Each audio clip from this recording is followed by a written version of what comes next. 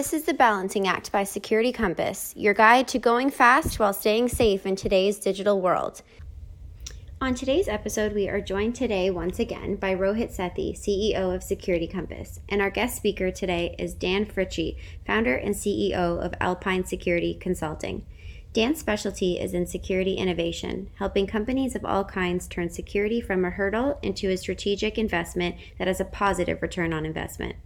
Dan started out with a security focus for 10 years at IBM, actively supporting penetration testing, vulnerability scanning, application security, and business intelligence across multiple security disciplines. This led to 10 years at Coalfire, helping hundreds of companies improve their security posture in application security, encryption, tokenization, and many other security specialties. For over a year, Dan was able to help Global Payments help drive the value and involvement of innovative security approaches as early into application lifecycles as possible. Thank you both for being here with us today, and Rohit, I'll let you take it from here. For over a year, Dan was able to help Global Payments drive the value and involvement of innovation security approaches as early into the application lifecycle as possible. Thank you both so much for joining us today, and Rohit, I'll let you take it from here. Welcome, Dan. Thanks for coming today, and happy to chat with you and talk a little bit about your experience with security and development in the payment space. So let me start with a question. And we'll talk about the business pressures first. In the payment space, how has the need to build and ship products quickly changed over the past few years? Yeah, so that's a good question. Of course, there's a never-ending pressure really to develop quickly and faster everywhere, regardless of payments, right? Within payments, technologies just change so quickly that software that you're trying to make can be behind before you even ship it. There are certain things like agile methodologies that maybe have helped, but that alone I don't think is enough. So most payment-related software has to meet specific standards, of course, as well. PCI, PADSS, the new SSF, all that kind of stuff. And those standards are constantly changing, which is a big challenge to keep up with all of that. So staying ahead of that game then becomes a critical component. So in other words, including security and compliance requirements as early on in that development process as possible is really one of the best ways to keep those development cycles down. It can actually help avoid some of the breaches we've seen in some of the applications and payment areas, in the past. Got it. So just to follow up on that, Dan, it's interesting. Talking a little bit about, some of the evolution of the product space, of the payment space, I should say. How have things like cloud and sort of online payments changed the dynamic and changed the speed with which people need to ship software versus maybe the days where everybody was just producing terminals? Yeah, another great question. There's a lot of aspects to that. So I guess I'll just talk about a couple. One is just integrating to the cloud itself. Like you said, that's a different way of doing things versus, code that gets shipped to a local store or whatever you might have. And then that changes a lot of dynamics. So you're relying on a third party. So the whole concept, there's a lot of talk, or there has been, I know I've talked about it before, around leveraging the proper third parties and leveraging them well, regardless of which cloud solution you're using. Obviously, each one has its differences, but you have to be able to understand the responsibility areas, whether it's compliance, like breaking out all of those compliance rules and expectations. Some things you still are responsible for, some things you don't have to manage because one of your cloud providers might be. So that just changes those dynamics. It can massively speed it up, but it can also slow it down if you're not prepared and know how to handle all of those issues. Got it. Thanks for that. You touched on security a little bit there. So how have security and risk management evolved over the years in the payment space? Yeah, lots of ways. I think one of the biggest areas I've noticed is just a reversal even on how things are viewed. 10 years ago, the awareness of risk management and security concepts, especially at the executive level, was almost non-existent, at least in payments. I can't tell you how many companies I worked with over the years who needed just to understand that having clear text credit card data in their environment was a bad thing, right? And what that risk even meant to them, because it didn't mean a lot back, when, things were different. So, you saw an attitude of, I can't do business unless I deal with this PCI thing. How much will it cost me, right? To get past this, what's it take for you to sign off on this? We've literally, I've seen that. People just want to sign this and I'll pay you and we'll be done. But, can't quite do it that way. So that's not as universal now. It's still out there a little bit, but I think there's a much better awareness, much better understanding that the best approach in general is to start by understanding the risk that a company has from payment data, from privacy data, from IP that you might have, and so on, and then take that risk, develop a security strategy and a budget based on that. And then it'd be nice to say that compliance will just naturally follow, but ultimately ensure that compliance is properly covered based on that. So, much better approach it's a much better approach than hoping that their compliance budget will somehow magically, improve the security of their product or their company or whatever it is they're trying to protect. Yeah, it's interesting. I think it's a trend we've seen across our client base where companies initially have no investment in security, of course, and then sort of very tactical things like patch management, that sort of thing, and then usually when they get introduced to sort of regulation is when they start to think, okay, I need to have something a little more holistic, but it probably is, it's to meet the minimum standard of compliance. And then at some point there's sort of a light bulb that turns on and it becomes more about what we really want to make sure is that we're spending efficiently and in the right places. And so we have to think about it more from a risk management standpoint. We have to meet our compliance obligations, but let's think about how we do it in a smart way. And that sounds like what you've seen happen in the payment space for some time. Yeah, in some places, right? I mean, sure. There's always breaches that scare people into it, which while that may not be the best way to get there, sometimes it does bring them to the right places. And then I've seen other companies that say, hey, we got to do this compliance thing. What else do we need to do to be future-proofed? And those are my favorite companies to work with because they already get some of that, right? They're trying to do the right thing. Doesn't mean they're perfect, but they're going the right direction and they're a lot more likely to succeed for sure. Great. You mentioned, again, when we're talking about compliance initially, you talked about the PCI SSF or software security framework. So what are your views on the PCI software security framework and how do you think it's going to change things for payments companies? Yeah, well, I'm probably a little bit biased, but I really truly believe and think that this is something that the companies need to watch and honestly to prepare for. So this standard very well could define where PCI itself even heads over the next few years. So I'll try to explain that. One, in my mind, right, it's been a long time coming. I've been fortunate enough to see this evolve from PBP days back with Visa's pre-standards to the PADSS and now into SSF, which is really a new way of assessing the security of software relative to payments specifically, although it could really be applied outside of that, which is kind of one of the powerful things about it. No longer do we have an application standard that was built out of a network standard. So that in and of itself is a great leap forward. It takes a more risk-based approach than ever before.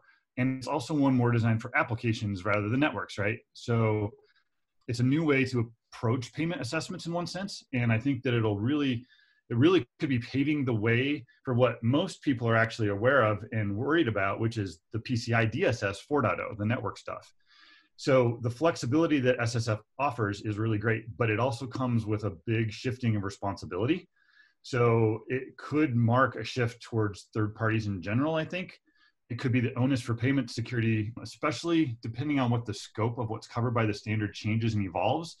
That's still kind of a big, important question mark into vendors and a way for merchants. So if you aren't watching this closely, you could definitely be unprepared, even though it's not, coming due for a couple of years or required.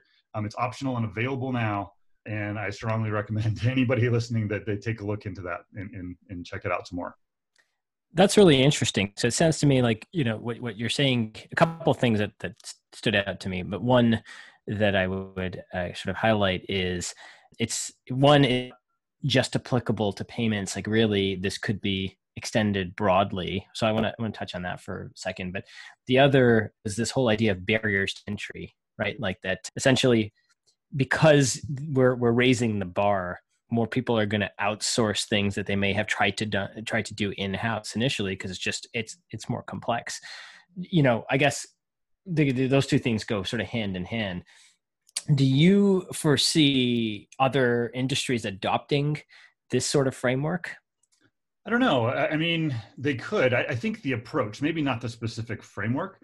Right. I think there's a lot of places that aren't doing PADSS now that will probably need to be doing this. And kind of like, I don't know, maybe another example, a good example is encryption within PCI. I saw a lot of healthcare companies glomming onto that before the PCI part of it. And then they found that obviously most of them need to do both.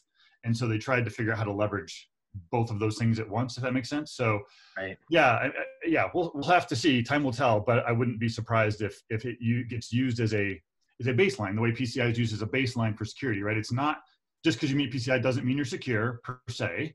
Yeah.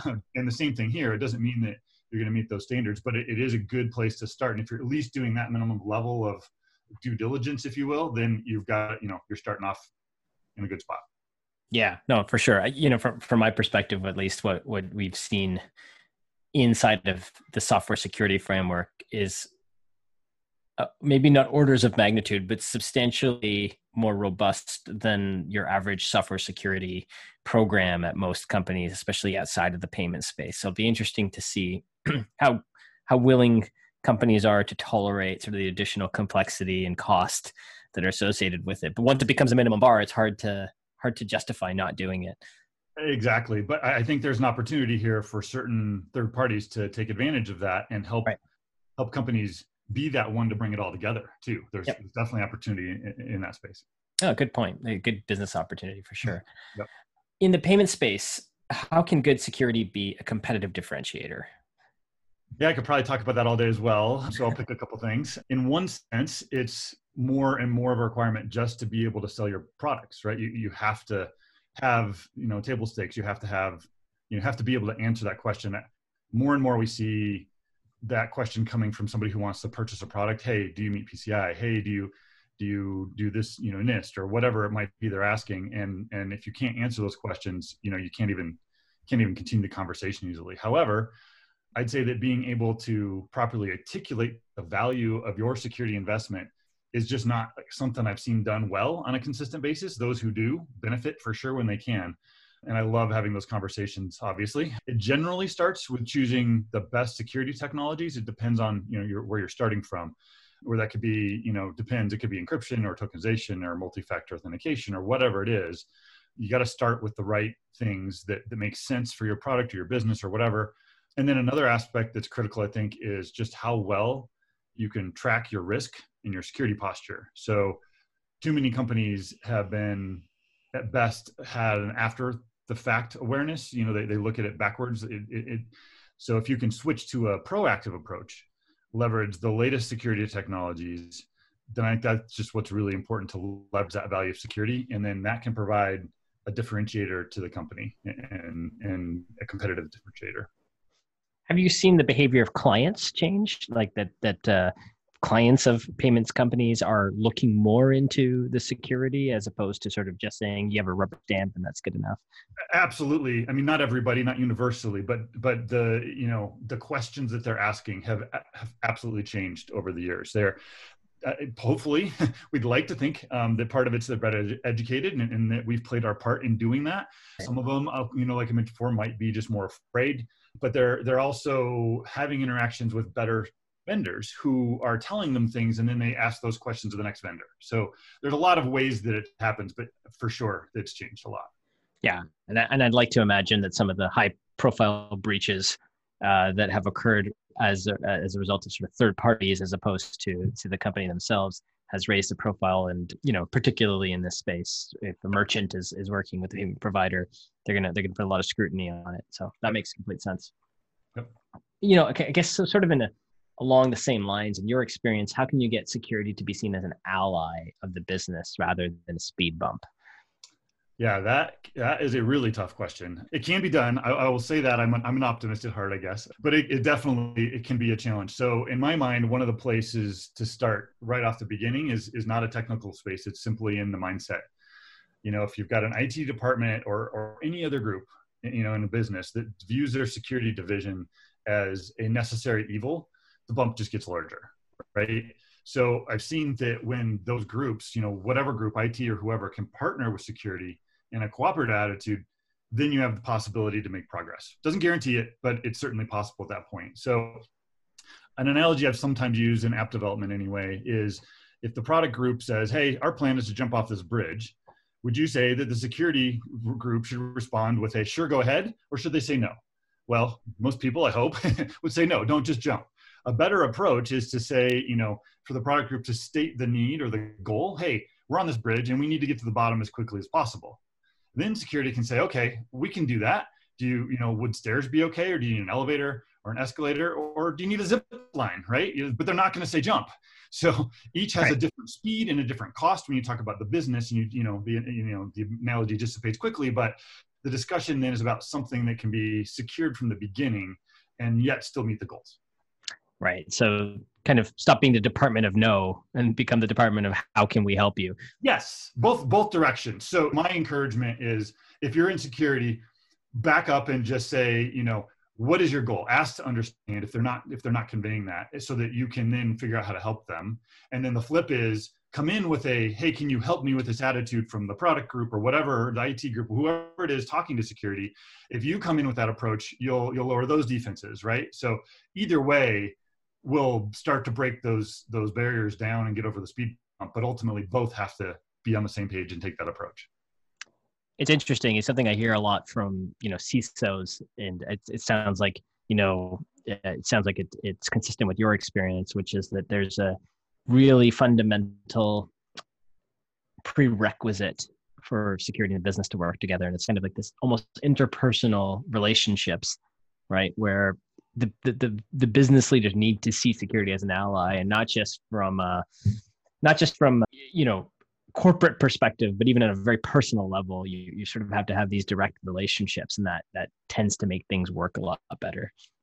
Yeah, I mean, ultimately, this isn't a security question, even, right? This is a business question, and a personal question, I suppose. But within businesses, the same things apply, right? If you've got a bunch of different groups going different directions, everybody needs to go the same direction for the company to succeed.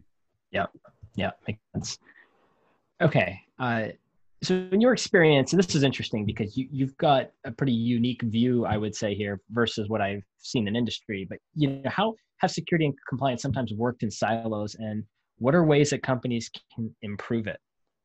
Yeah, I mean, we kind of already have started touching on that with the last question, I think. But I mean, generically speaking, I've seen small companies, I've seen big companies. Most of the time, the larger the company, the more those two groups fall apart, security and compliance, right?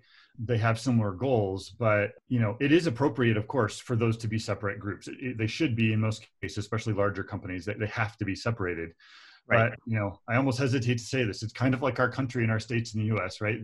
They will do best if we're united, right? Rather than going different directions at different speeds. I've often seen very similar efforts going on, very parallel efforts in different, those two groups, and neither group knew that the other was doing almost the same thing. So, with that, the first thing, of course, is simply just an effort to communicate between the groups on common efforts. So, that's the attitude shift we were talking about before, embracing common goals, good place to start.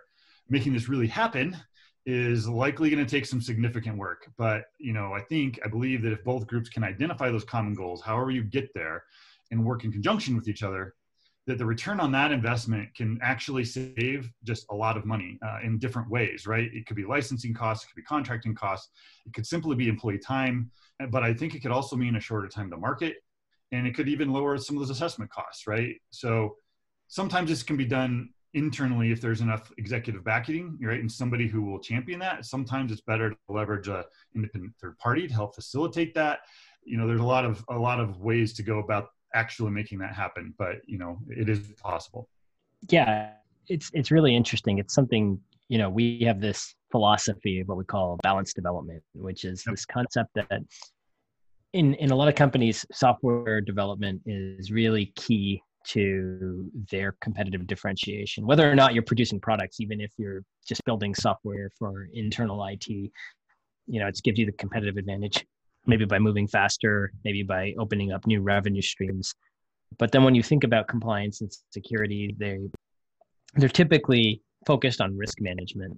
And so if you want to be holistic in your view of compliance, or holistic in your view of information security, you might look at those things and say, we have to do a bunch of different processes. We need to do risk assessments, we need to do threat modeling, or we need to do audits, we need to do privacy impact assessments. And there was really not a lot of incentive for those groups to say, well, how can we make all the things we need more efficient so that we minimize the impact to the people who produce products, which are ultimately, critical to the business. So you're right. I think there sort of has to be like a higher level business understanding and almost imperative that let's focus on efficiency so we don't bog down the software development process. But it seems to be a relatively new concept in industry to think about, all these, line two in the three lines of defense model, line two groups kind of coming together and harmonizing processes rather than adding new ones that just bog down the development teams.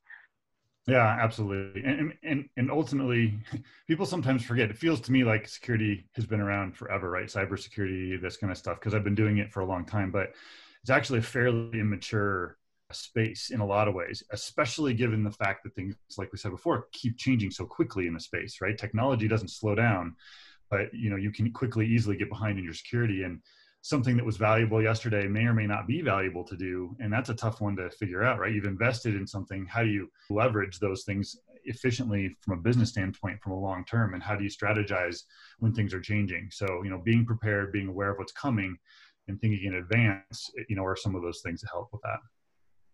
Awesome. Well, that's great insight, Dan. I really appreciate your time today and helping share your experience. Is there anything else that you wanted to, let the listeners know? I hope this is helpful for folks. Maybe there's some good questions that come out of this. Obviously, I have a passion for talking about these things, and I like helping companies figure this stuff out. So it's been great working with you here on this, and I appreciate everyone's time. All right. Thanks so much, Dan. Thanks. Can't get enough of the balancing act? Make sure to check out our website at www.securitycompass.com and be sure to subscribe to our channel wherever you listen to podcasts for more episodes.